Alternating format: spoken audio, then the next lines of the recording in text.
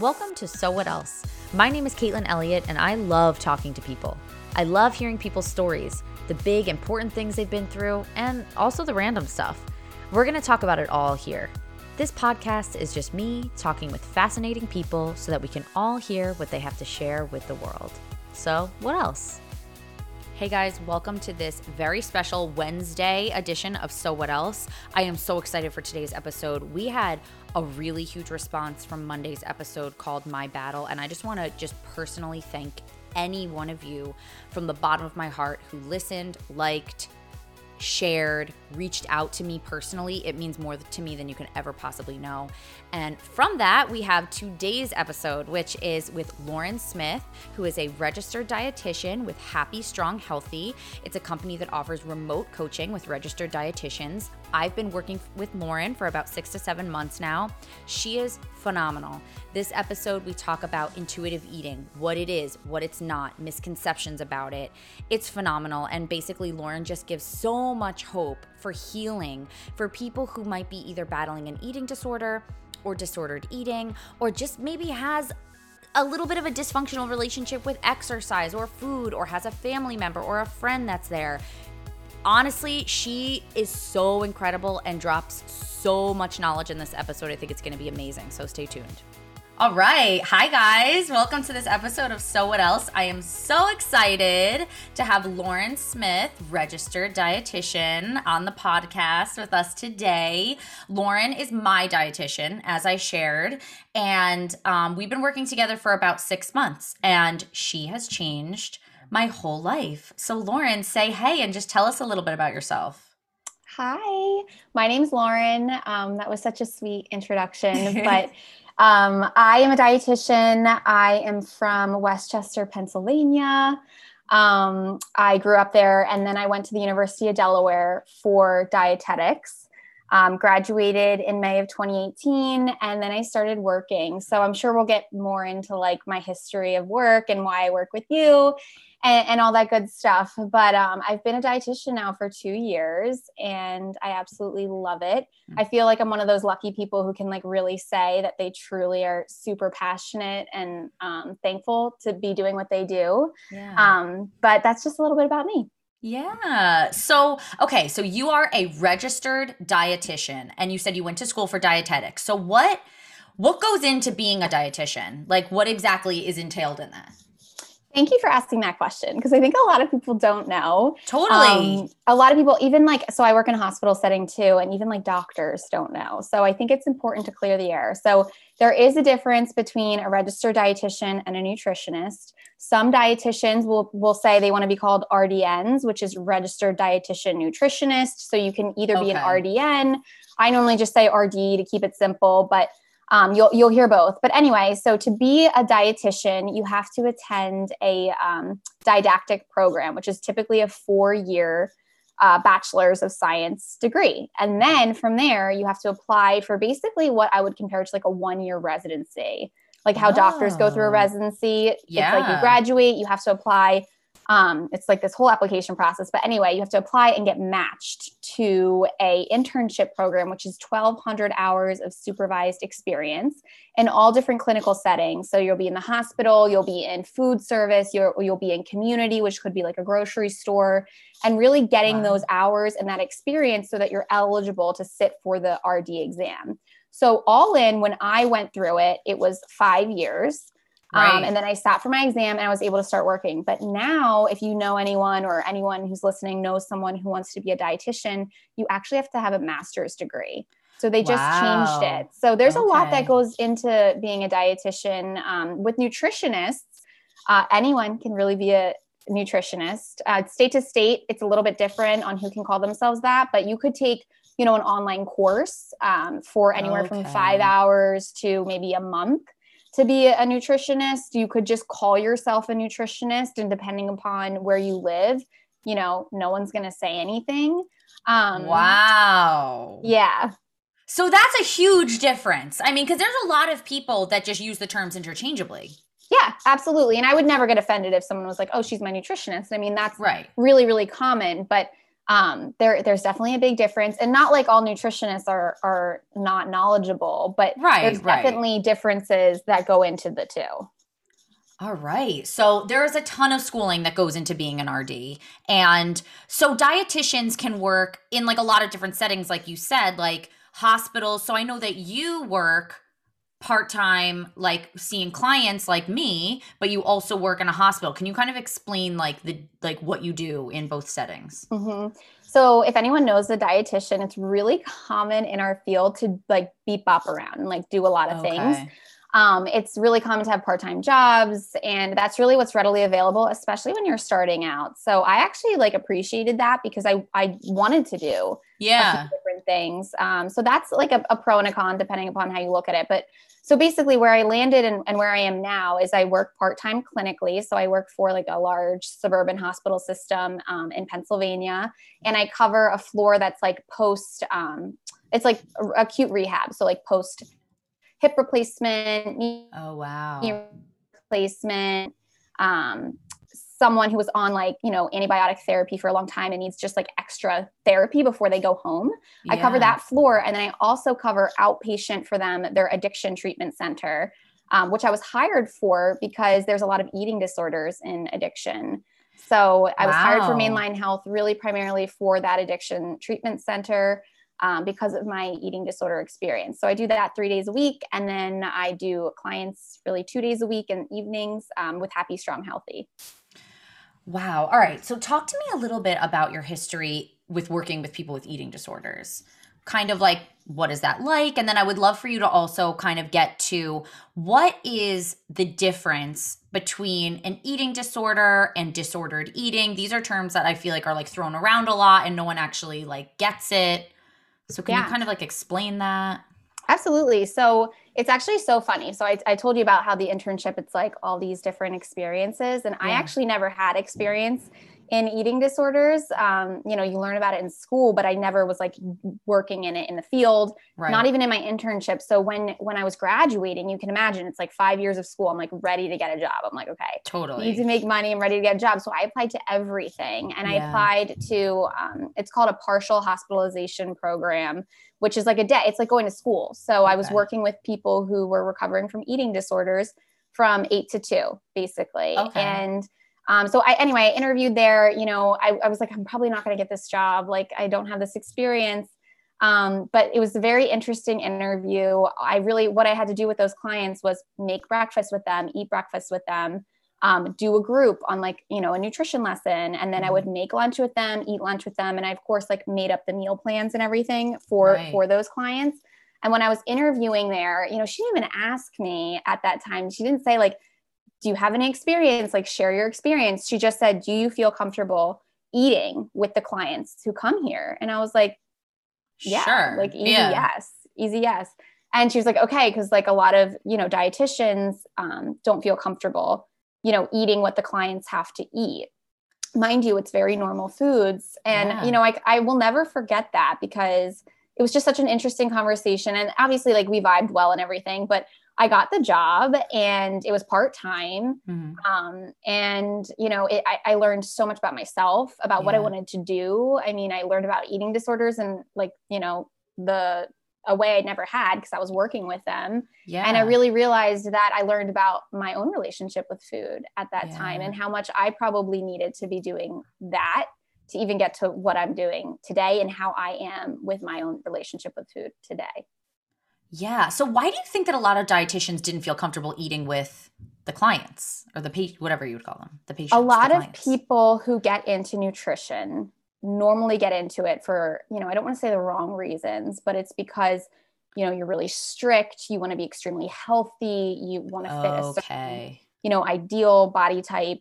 And I wouldn't like necessarily label myself as exactly that, but I do think I was like, I want to be the healthiest person I can be. And I want to learn, everything that's healthy that I should be putting in my body to like have a long, healthy life, which can really it can be taken to an extreme pretty quickly. So it's pretty commonly known, even among professors, students, dietitians now, that a lot of dietitians are either actively struggling. It doesn't mean they have an eating disorder, but they have disordered eating, which I'll get into, like you said, or they have a history of it. And that's really how they fell where they fell. So going to your question of what's the difference between an eating disorder and disordered eating. So an eating disorder is a diagnostic term. So basically someone is diagnosed with an eating disorder based off of the DSM, which is how you figure out what criteria you meet for what specific eating disorder.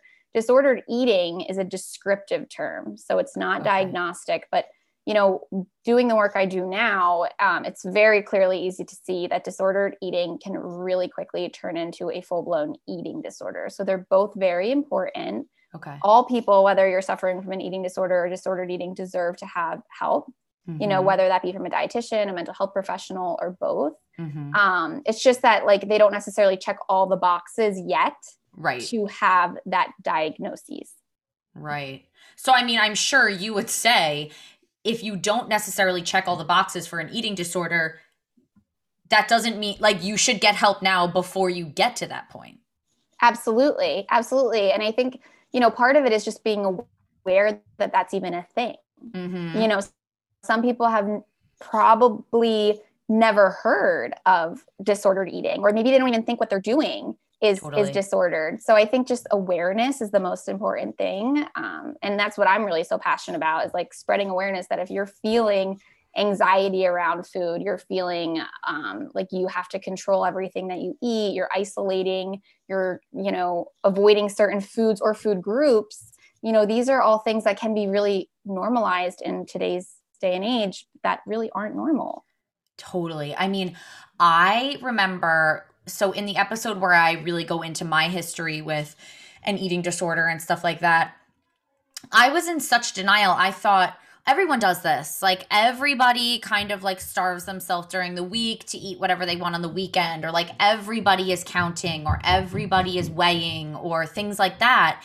And first of all, like, no, not everybody is, but also even if everybody around you is, that doesn't mean that that's the right thing. Like that doesn't mean that that's how your body's supposed to function just because everybody around you is disordered.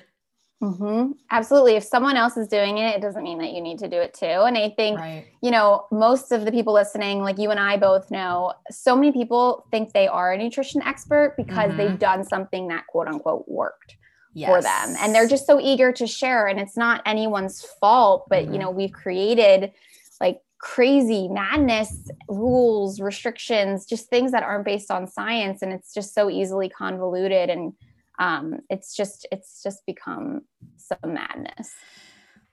Crazy. All right. So, as I shared in the earlier episode when I was sharing about my story, I talked a lot about how, I had struggled and then I sought help and blah, blah, blah. And then I was kind of falling back into it. And so I started meeting with you.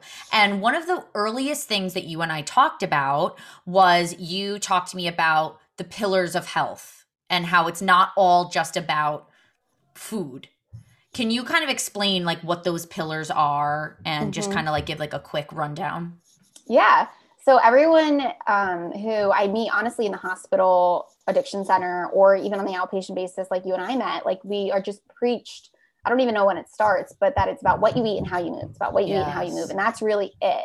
And it's not, there's a lot more that goes into your health. So the pillars of health that Happy, Strong, Healthy really is built around, and what we emphasize with every single client, and what I emphasize with people in general, whether they're my client or not, is nutrition is one piece of the puzzle. So nutrition, stress management, movement, hydration, and sleep are really 5 super important aspects of health. And then I would even tack on another of body image, 6. Yes. I would probably make it 6. And I think Jenna and I have talked about, Jenna's from Happy, Strong, Healthy, but Jenna and I have talked about, adding on a 6th pillar of body image, because that really does go into your health, your overall well-being. Yeah, I remember. So when I first reached out to Happy, Strong, Healthy, my initial call was with Jenna, and she was kind of like doing like the initial questioning, blah, blah, blah, to like hook me up with whoever I was going to work with.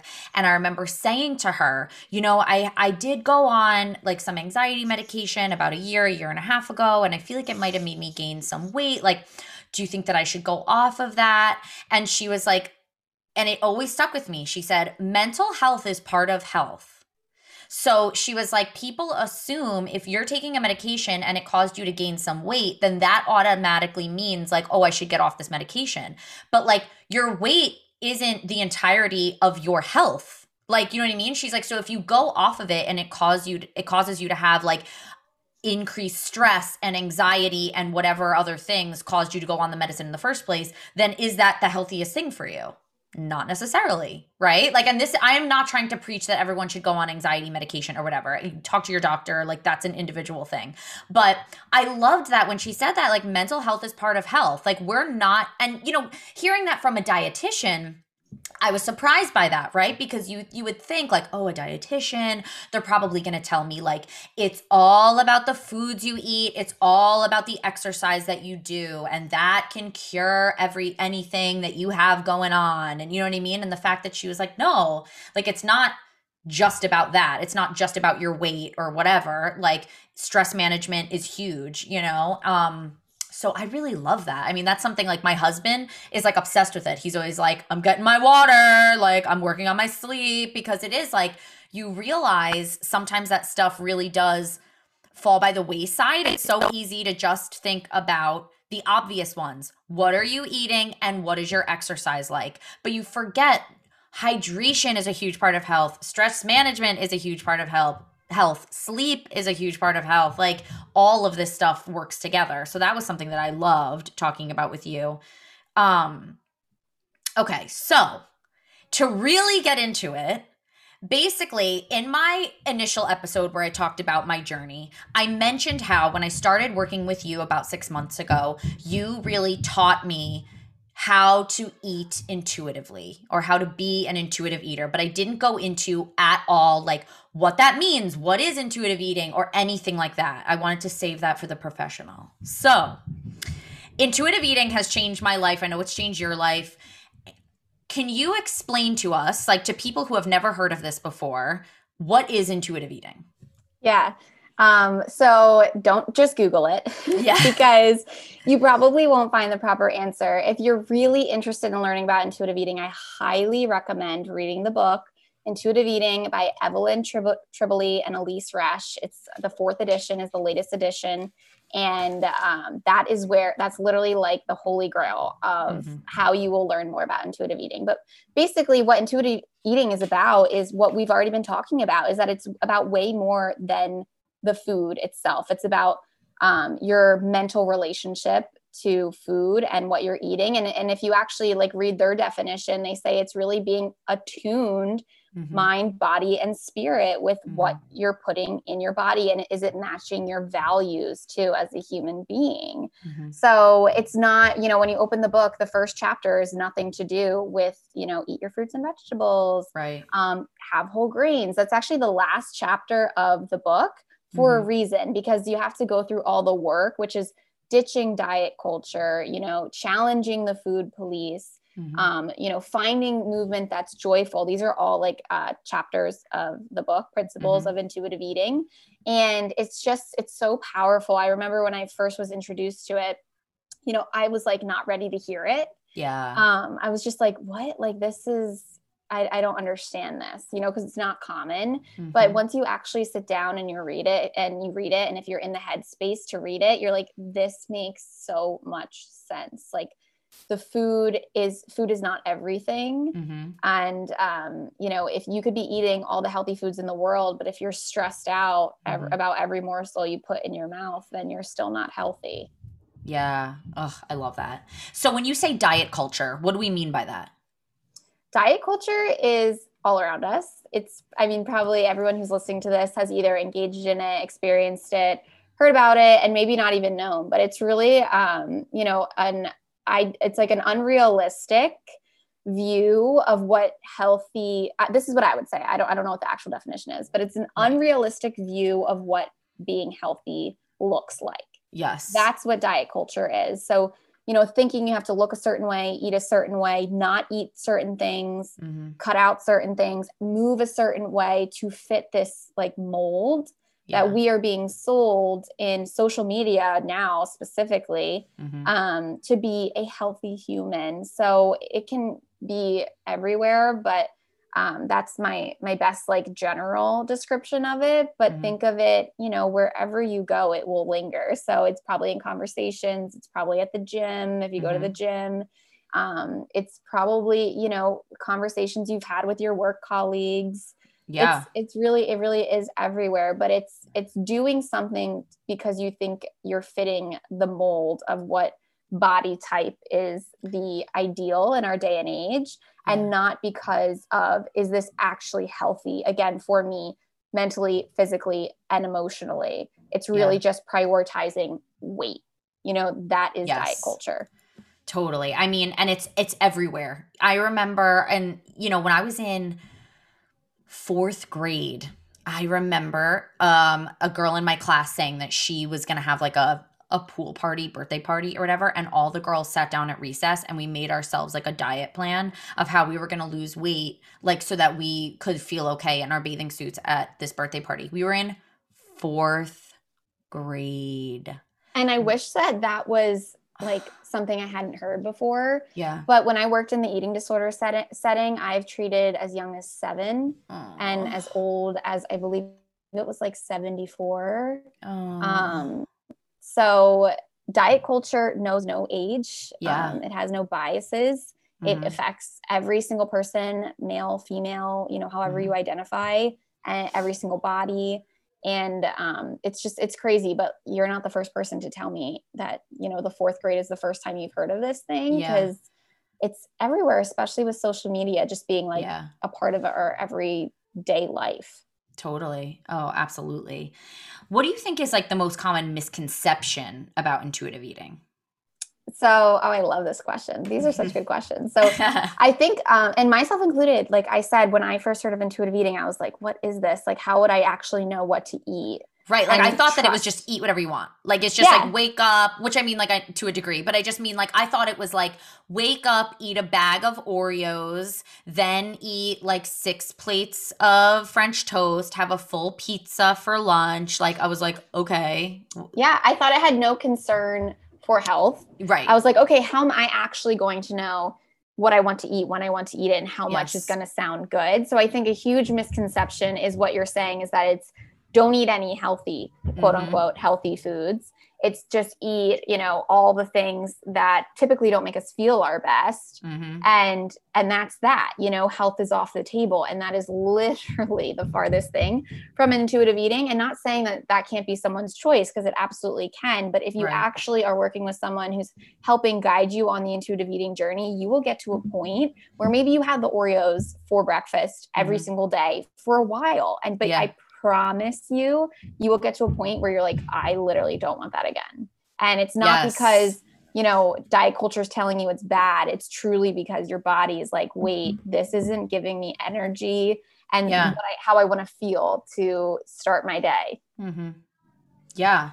So I do think that when somebody says like, oh, I'm an intuitive eater or I want to pursue intuitive eating or something like that, people assume that means like, oh, so you're never going to eat a vegetable again. You're never going to eat a fruit again. Like you're just going to eat nothing but sugar all day and all night. But what you've helped me to discover is if you learn to be in tune with your body will naturally start to crave things that help it to feel good. Now, do I still crave sugar? Yeah, like I have dessert, and you know this, I have dessert like basically every day. You know what I mean? But I don't anymore. Like in my old life, I would not eat any sugar all week, like Monday through Yeah. Friday, zero sugar, zero sugar, zero sugar. Then the weekend would come and I would eat 6 brownies and a tub of ice cream in one sitting and feel like I wanted to die slash throw up slash have really bad stomach cramps, like feel sluggish, lethargic. Like that doesn't make you feel good. You know what I mean? Yeah. So like you would feel better if you ate one brownie every day, Yeah. like, and then you're like, yum, like then you don't feel like this when you're around brownies you have this like out of control need to consume the entire tray because it's Yeah. like yeah whatever, like it's not an off limits food, I eat it all the time, so here we go. Sure, do I want one? Great. Do I not? Maybe I don't. And I remember, I don't know if you remember talking about this, but I remember talking about this with you. And I tell this to almost all my clients, but like you were born an intuitive eater. Like Yes. think of if anyone listening has children, think of your children crying at like 2 a.m. because they're hungry. Like they know when they're hungry and then they stop when they're full. And that's just human nature. Like we are all born with natural intuition of our hunger and fullness. And then it can happen at an early age, like as young as fourth grade or even younger, where there's outside voices, AKA diet culture, that are, disrupting your intuition because you're being told that that is not correct and that you have to listen to something else because that's what healthy looks like. And then you go down, whatever path you go down. And for everyone, it could look different. For you, it turned into an eating disorder, but for everyone, it could be something they struggle with forever and never really think of it as a problem. But I can promise you, you were born that way. It's not like I'm, me or any other intuitive eating dietitian is like transforming you into something that, you can't be. It's in you. It's in everyone. Yes, I loved that when you first said that to me because at the beginning of us working together, it was like, well, how much of whatever thing do you want? Are you hungry? Are you full? And I would say like, honestly, like I'm so out of tune with my body. Half the time I don't feel like I know. Like sometimes I'm not sure like how much I want or when I think I'm going to be done or like whatever, you know what I mean?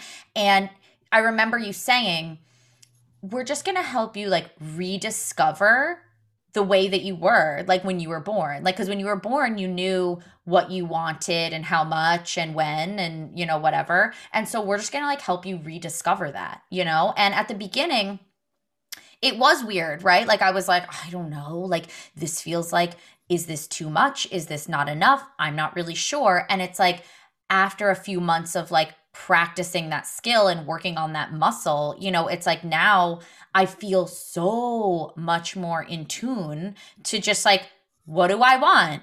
What do I need? And I remember a few months in, I was somewhere where there were like donuts, and normally that would have made me like go crazy, right? Because like donuts were such an off limit food to me in the past that if I was somewhere where there was donuts, it was like I would either have to leave the room or I would have to eat all of them. You know what I mean? Like there was no such thing as me just like enjoying a donut and moving on with my life.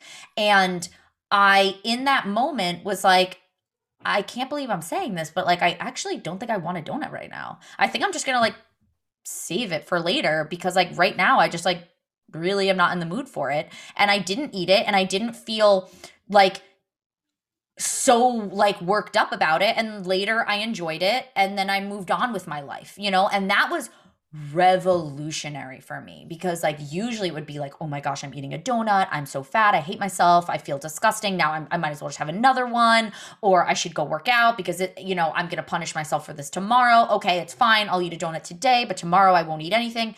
And just learning like, if you want a donut today, eat one. If you don't, and don't make up for it tomorrow. It's just every day you just feed yourself. Yeah. I mean, once we put a label on something as bad, like even think of, a stovetop, like a burner for a kid. Yeah. You're like, don't touch the burner, it's hot. And then they're like so hyper focused on the burner. They're like, oh my God, I want to touch the burner. I want to touch the burner. It's the same thing with food. If you say you can't have that, but you're so intrigued by it, you like it, it's going to make it that much more desirable. It puts like a halo around it. It's like, oh my gosh, this is amazing. And you can't have it. So you're hyper fixated on it. And it's hard.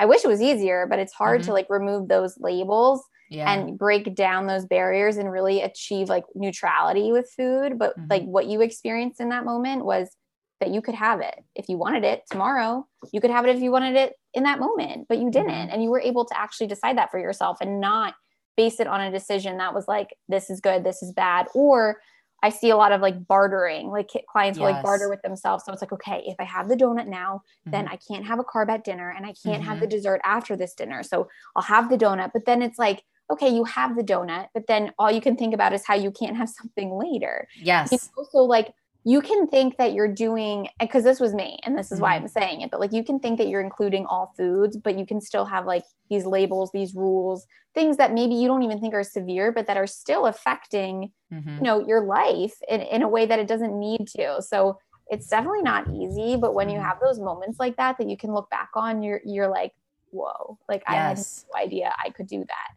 Yes, I remember reading about something in the last few months where they were talking about mental restriction. And I was like, wait, whoa. And like, then we were talking about it as well, because it's like, you think, okay, if you're going into, you know, recovery from eating disorder or just from disordered eating, or you're working with an intuitive eating dietitian or whatever, you know, the whole point is that you're not supposed to be restricting yourself to like save up for a big night out or whatever. Like, and that's so common, right? Like people are like, oh, it's Easter, so I'm not going to eat breakfast or lunch. And then I'll just go, you know, to my mom's house for dinner and eat everything like in sight. So like, don't restrict yourself, eat normally, whatever. But some people, and I was like this as well, you get past that beginning stage, right? Where you stop physically restricting your food, but you still mentally restrict yourself in the sense that you're either like beating yourself up for what you ate, or like you said, you're kind of like, okay, well, if I eat this, then I won't eat this, or maybe if I have this, then I'll have this, or then I'll do, and it's like that blocks like you even getting pleasure out of the food that you're eating. So it's like you're not even really doing the good of, you know what I mean? Like it's like you don't even get the enjoyment out of it because you're doing all the mental restriction.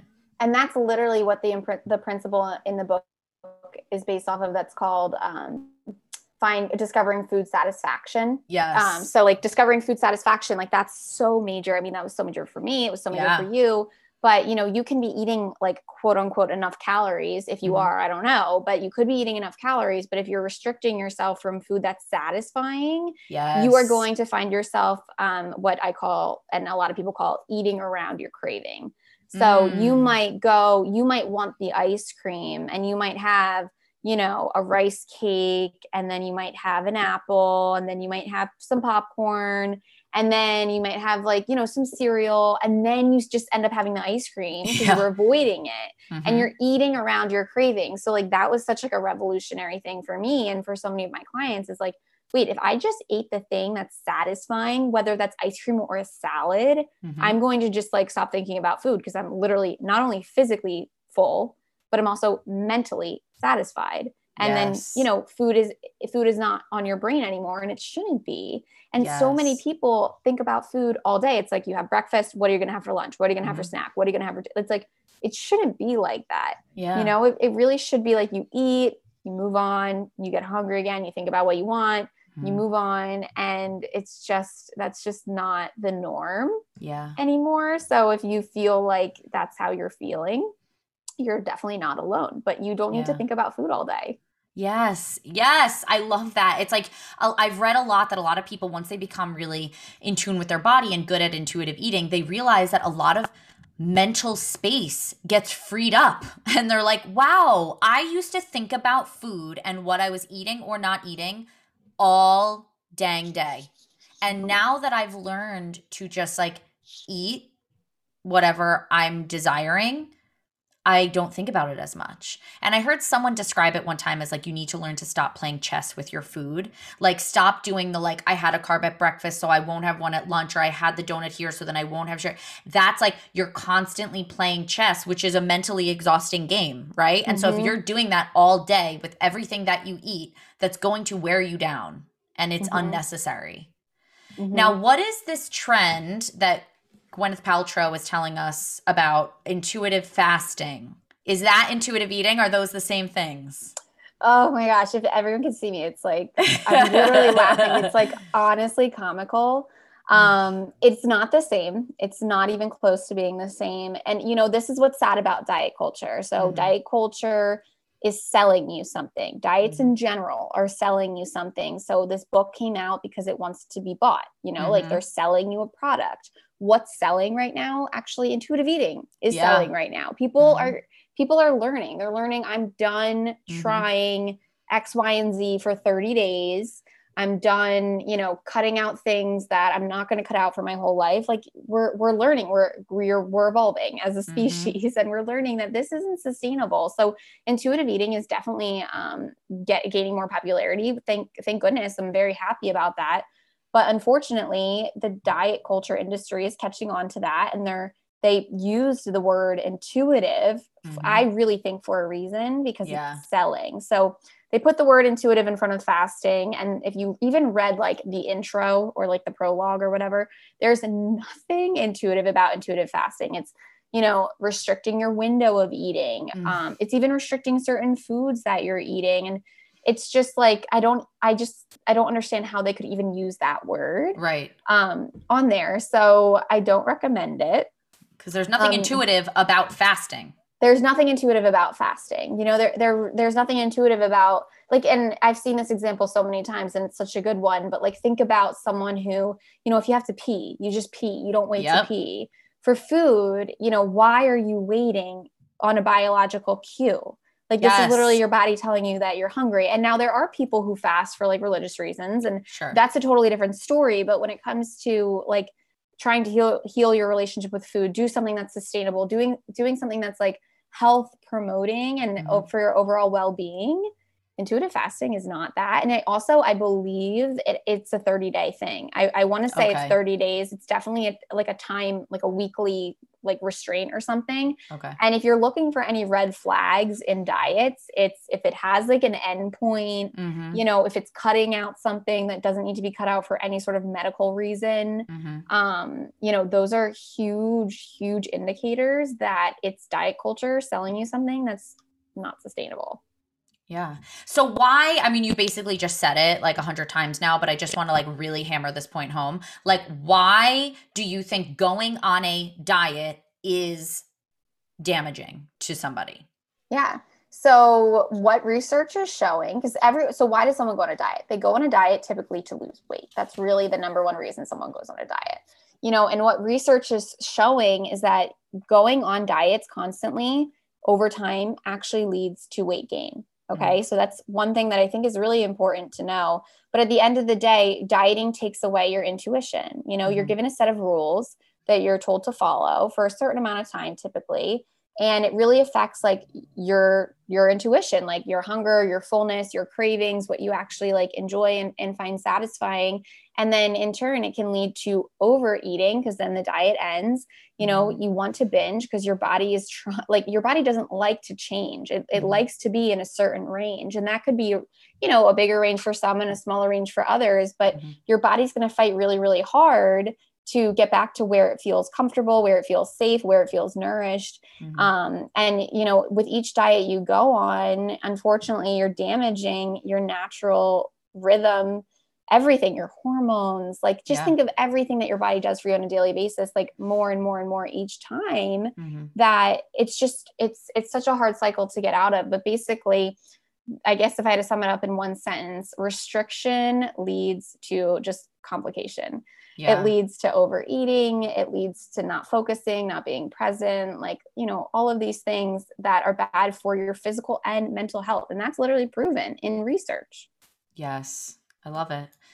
So what do you think though about eating plans that are like, we are not a diet, we're a detox, we're a reset, we're a lifestyle, it's not a diet. No, we don't believe in diets. What do you think of those things? Are those good for us, or what is that? Yeah. So if I'm hearing the word detox, I think that's like such a red flag, because food, there's nothing that detoxes your body. Like celery juice doesn't detox your body. Unfortunately, I'm sorry if you thought it did, or any sort of juice. Say it again for the people in the backs. I know, but you have your organs to do that. You have your kidneys and your liver that are literally your powerhouse natural detoxification systems. So detox is just a trendy word, like so many other trendy words out there right now, that's selling you something. So if it's a reset, I don't know what it's going to promise you, but if it's saying like, I'm going to rid you of, all the toxins in your body, like I can absolutely promise you that is not going to happen. You might go to the bathroom more. You might have more bowel movements. Yeah. You might feel like, that helped your bloating or whatever you're experiencing for the reason that you went on the so-called detox. But there's nothing that's actually going to detox you more than just your body itself.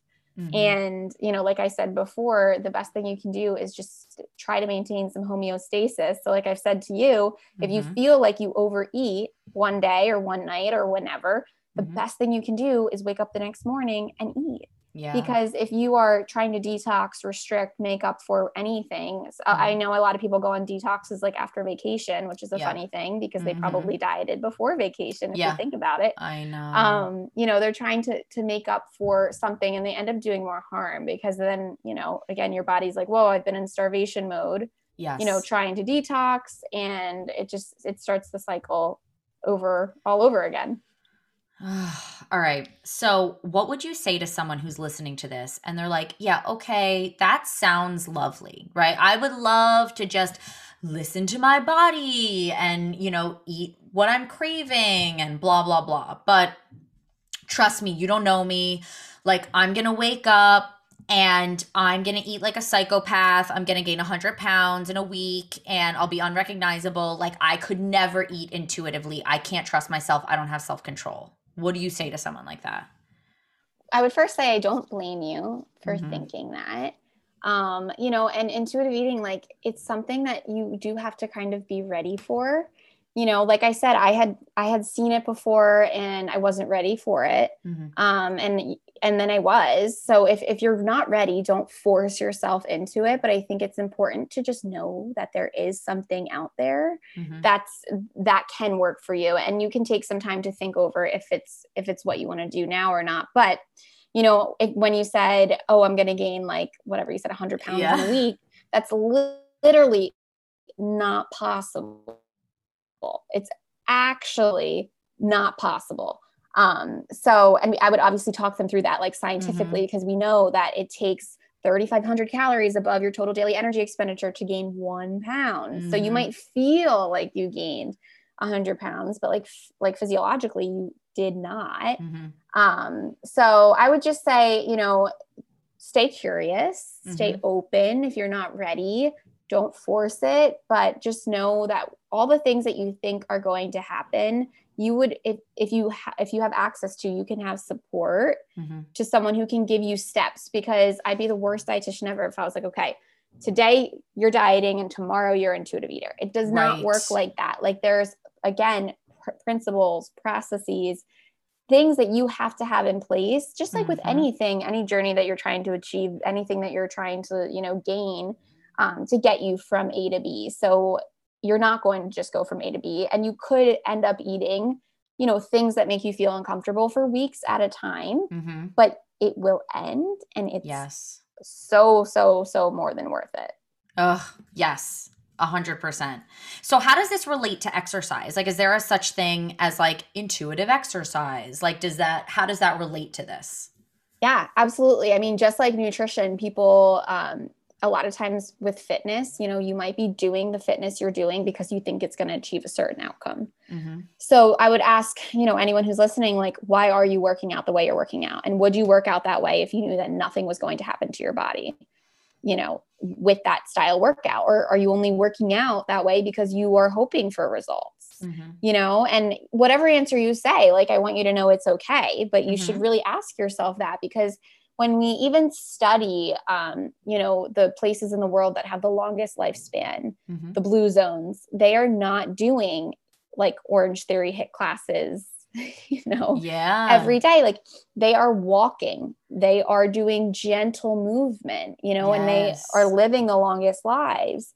If you like Orange Theory HIIT classes and these intense style classes, that's great. Like, you can do that, but is the amount that you're doing something helping you physically, mentally? Is it helping your relationship to food? That's something that I would really question a lot of people on, because myself included, again, I've done it myself. So I know, I know how it is, but you can feel like you're doing all these things that are quote unquote like good for you and healthy, but can you do them when you're 75? Right. Probably not. So Mm-hmm. I say to all my clients, I've said to you, like, what can you do when you're 75? Like, what do you want to be able Yes. to do when you're 75? Because if you're doing a really intense class on your joints 6 days a week, you're Mm-hmm. probably not going to be able to run when you're Yeah. 75. If you want to just be able to pick up your grandchildren and hold them Mm-hmm. and be active, and be mobile and be healthy, what real healthy is, then you really have to check your relationship to fitness Mm-hmm. and see, am I actually doing movement that's enjoyable, that's safe, that's Mm-hmm. helping me maintain my muscle mass? Because as women, we start losing our muscle at the age of 30. And if you're Yes. dieting and over exercising, you're making that process even worse. Mm-hmm. So these are like huge things that no one talks about as much as Yeah. they really should. But they're so intertwined. Intuitive eating, I really think, has bled into every single area of my life. Yeah. What I choose to do on the weekends versus Yes. how I choose to move versus, my sleep time routine. Like, literally, it's bled into all areas of my life and I didn't even know it. So it is Yeah. crazy how it's just like, before you know it, you consume this information, you hear this information, you're reading this information, you're practicing this information. And then it's like, wait, this information is literally like trickling into all areas of my life in the best way possible. Yeah, absolutely. I mean, you've helped revolutionize my relationship with fitness as well, just because, like, to me, it was so, like, I only ever worked out to lose weight. I never one time in my entire life thought to myself, I think I might like exercise because it feels good, because I like the endorphins, because it's like I could go for a walk with a friend, or like this is a fun thing to do. It was always like, ugh, all right, I got to do this because like I got to lose weight, right? And Mm-hmm. like you talking to me about like what do you enjoy? It was kind of like, huh? Like I don't know, And it's like now I've stopped, and it's a slow process, but I've slowly stopped looking at exercise and movement and fitness as like I'm doing this to get my body to look a certain way. It's like I'm doing this so I can feel good, so that, like you said, I can maintain my muscle mass, so that as I age, I don't break bones and pull muscles so easily. You know what I mean? Like I'm doing this because it feels good, right? And I've started, like we even talked about, like being able to use some heavier weights and things like that because I'm fueling myself better. I used to be friggin' exhausted all the time because I wasn't eating enough. And now that I'm fueling myself better, I actually have more energy to do more fun workouts and things like that before I like could died thinking about. Yeah, it's like it's really working out to be strong. Mm-hmm. To be strong, to get stronger, to really benefit from what you're putting into it. Yes. And for you, for so long, you were moving and it's not like it wasn't benefiting you, Right. but like you're getting so much more out of it and like you're seeing progress. Like, Yes. picking up heavier weights is really cool, Yeah, like, totally. and that's like really exciting too, especially if you're like a competitive person. If you ever played sports or something, Yeah. competitive at nature, like you want to keep getting better. Like, why wouldn't you want to pick up heavier weights? But you're not going to get there Yeah. if you are restricting, even like we talked about, calorically or mentally. Yeah. It Totally. takes both to get there. Mm-hmm. Absolutely. So, obviously, I've come a really, really long way in my recovery and my relationship with food, fitness, my body, all of these things.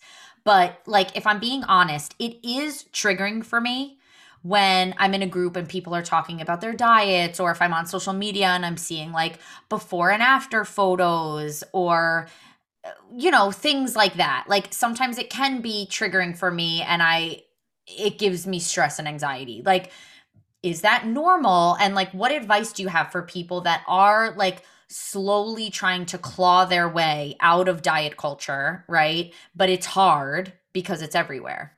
Yeah. I think, unfortunately we can't control like what we consume and what people around us say. And, what we can control some things on social media. Yeah.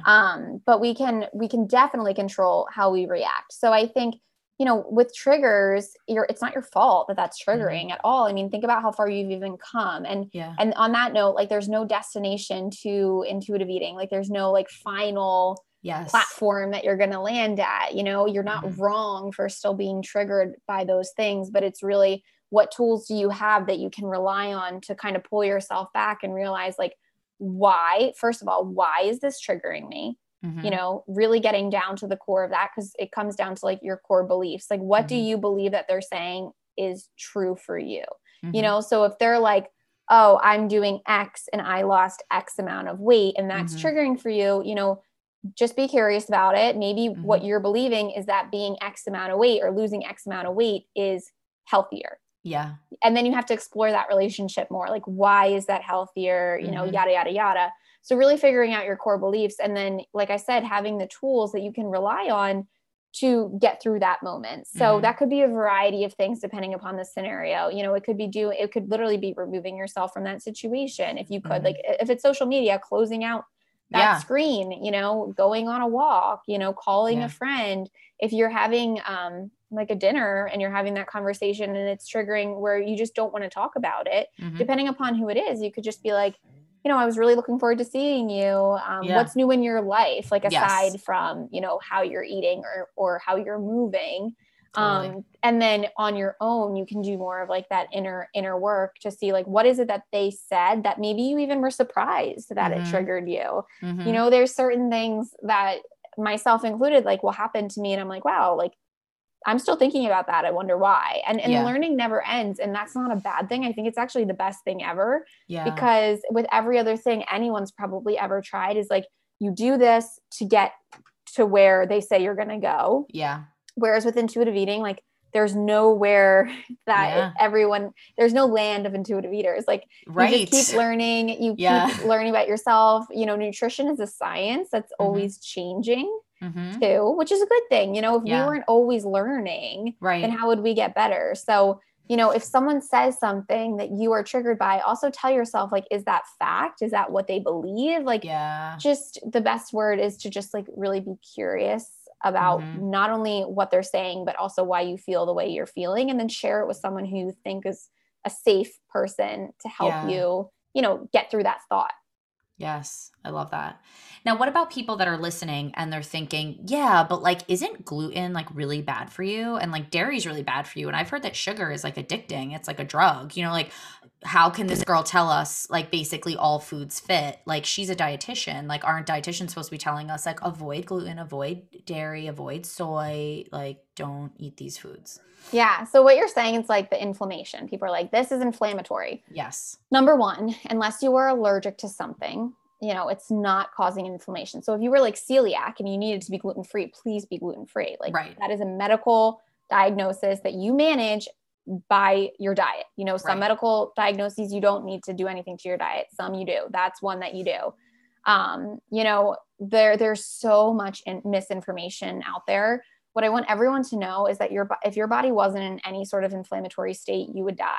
Your body needs to have inflammation to literally live. Think about, think about getting a cut. You know, if you didn't have a response, which is an inflammatory response, you know, you would just keep bleeding. Yes. You know, so whether it's like a cut or a traumatic thing, like, our bodies are constantly in some sort of in some state of inflammation, and it's not a bad thing.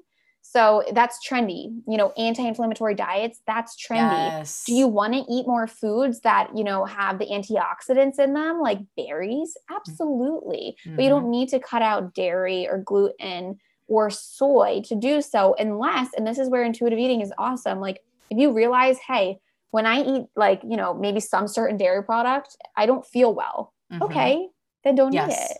Not because someone's telling you it's inflammatory, but because it actually doesn't make you feel good. You know, so I would never tell someone you have to eat, you know, yogurt if yogurt made them feel like, but, you know, if they were saying, oh, I've just been avoiding yogurt because they heard it's bad for me, then I would just educate them. Like I talked about now, like, it's really not bad for you. It's actually great for you. Unless it makes you feel physically unpleasant, then let's see if it's the type of dairy, if it's, you know, the brand that you're eating that just doesn't make you feel great. What are you eating it with? Like, there's so many things I would ask. But yeah, I mean, that's so common. So if you're cutting out anything, just ask yourself, why, when did that start? Where did I hear that? How did I feel when I was eating it? You know, compared to how do I feel now? And if you did cut out something for a long period of time, it's probably not going to feel great when you first add it in. But this is where a dietitian comes in, because we can help you add it in a safe, ease your way into it Mm-hmm. so that your body's like, wait, I know how to digest this. I know what to do with Mm-hmm. this. It just needs to kind of regain that again. I love that. That's amazing. Now, how does all of this relate to body image? Like if I'm an intuitive eater, does that automatically mean that I'm going to have this like great body image? I wish. Yeah. I wish. No, I mean, so body image is fluid. It's Mm-hmm. always changing. And your self-worth is concrete. So I like to actually define body image. Like, what is body image? Okay. It's always changing. You could wake up one day and feel amazing. And then the next day you could be like, oh my God, I feel horrible about Yeah. myself. Nothing changed between those days except for your state of mind. So body image is always changing. And when you're an intuitive eater, you're not cured of bad body image days. It's really just not acting on it out of not respecting your body. So if you wake up and you're like, oh, I really don't like the way my arms look today. Mm-hmm. In the past, maybe you'd be like, oh, I should just like not eat any sugar this week. And maybe my arms will shrink or whatever we think. Right. Totally. Whereas now if you're an intuitive eater, you're able to say like, wow, like I don't like the way my arms look today, but I'm still going to respect my body and eat things that make me feel good. And maybe I'll put on a shirt that's comfortable and not wear whatever shirt you had on that maybe like you felt uncomfortable in that day. So unfortunately, we can't cure ourselves of bad body image, but we can learn how to cope with it in a way that's actually like healthy for you and not just try to quote unquote fix it, because we've had this conversation before, but we're so quick to just like, something doesn't feel right. Let me cut out gluten. Absolutely. We're so quick to fix things. And it's like, let me just sit with it. Yes. Let me just sit with it. And, Body Image with Brie, you guys, all of you guys should follow her. She's at Body Image with Brie. She is the first person who I heard say like, sit in the suck, like literally just I love that. Sit in it and feel it out. Don't push it away. When we push it away, it's just going to come right back. It's going to come back, maybe not the next day, but more frequently. If we're able to sit with it and just like kind of have hold space for it, it's way easier to deal with. It's really uncomfortable to get used to doing that, but it's way easier to deal with. And it was like one of the most revolutionary things I've ever heard, because I'm a fixer. If someone comes to me with a problem, like I would help them fix it. If I'm having a problem, I want to fix it. And like just being still with things is just so foreign, but really, really liberating. Yes. We'll definitely link Body Image with Brie in the show notes, because like we could do a whole series on this, but we don't have time today, but she has a lot of good stuff to say. Now you mentioned before that kids are born, intuitive eaters. And I love what you said about that. I wanted to just circle back really quickly and just touch on, because I know we have a lot of parents who listen to So What Else. What do you think the impact is on kids and I know you're not like a child psychologist, but like, hello, like we've talked about this. So what is the impact like on kids when they have a mom or a dad or whoever that's constantly on a diet or is very controlling of what their kids consume or whatever? Like, what do you think? How do you think that impacts them? Well, to start, before I even get right to that question, eating disorders, when someone's like, why do I have an eating disorder? It's not one thing that causes it, but what research has shown is that it's psychological, it's environmental, it's sociocultural, like socioeconomic status that goes into really developing an eating disorder. So when I meet with people who have eating disorders in a lot of different settings, a lot of it stems from what they saw growing up, what they heard growing up. So getting back to kids specifically, like, I mean, anyone who's a parent, I'm not even a parent, but I know this, kids are like sponges. They're like parrots, like monkey see, monkey do, like whatever you say, they're going to say back. So if they see like mommy and daddy, not eating the ice cream when they eat the ice cream every single time, or if they do eat the ice cream, they say, oh, I got to wake up early tomorrow and like work out extra, what kind of message is that sending them? And it's not like it's anyone's fault. It's not the parents' fault, because maybe that's just what they saw growing up. But I think it's really important. Like if you feel like you struggle with your relationship to food and you want your child, son or daughter, to have a healthy relationship to food, you are the perfect example to help them get there. And when I was working in eating disorders, I did adolescence and we would have family meetings and it was hard. It's really, really hard. But it's so beneficial for the child to see all foods included. I mean, I even think of like kids growing up who like couldn't have like Doritos in their house and certain things in their house. And guess what they did when the Doritos were around? They ate the whole bag because mommy and daddy didn't have them at home. So there's so many examples I could get into, but I think it's just important. The language that you use with your children is literally so important. So not labeling food good and bad, trusting that they are intuitive eaters, they really are. So let them be. If they don't want, the vegetable at dinner or the protein, maybe all they eat is like, some pasta. They know what they're doing. They really do. Yeah. And, you can give them guidance to building balance and having variety, but you shouldn't be the one to say like, you can't have dessert until you finish your dinner, because that's automatically saying that the dessert is something you need to earn. Yeah. Yes. It's like this mecca that you hold on like a huge pedestal. And that's hard. I mean, like I have a 2-year-old and a 4-year-old, and I'll catch myself at dinner saying things that I'm like, I don't even believe that anymore. Do you know what I mean? Like, but it's coming out of my mouth and I'm like, oh my gosh, like Scott and I are very, very, set on the fact that we want to make sure that we're giving our girls, like a good, just like modeling for them intuitive eating, you know what I mean? And that we don't say like, this is good, this is bad, this is, you shouldn't eat that, you should eat this, like things like that. But even still, it's so ingrained in our lives that it very easily flies out of my mouth. And so it's something I'm still working on. I read this quote a few months ago. I do not know who wrote the quote, and I feel really bad because I know that's like such a sucky thing to do, but like I don't know who wrote it, but credit to the person who said it. But it basically said, it is certainly revolutionary to accept and even love your appearance, but sometimes the most transformative idea is that you are worth so much more than how you look. And like for me, I wrote that down because I just thought of my girls and even myself, right? Like where it's like, look, as my kids are growing up, do I hope that they look in the mirror and they like how they look? Of course I want that.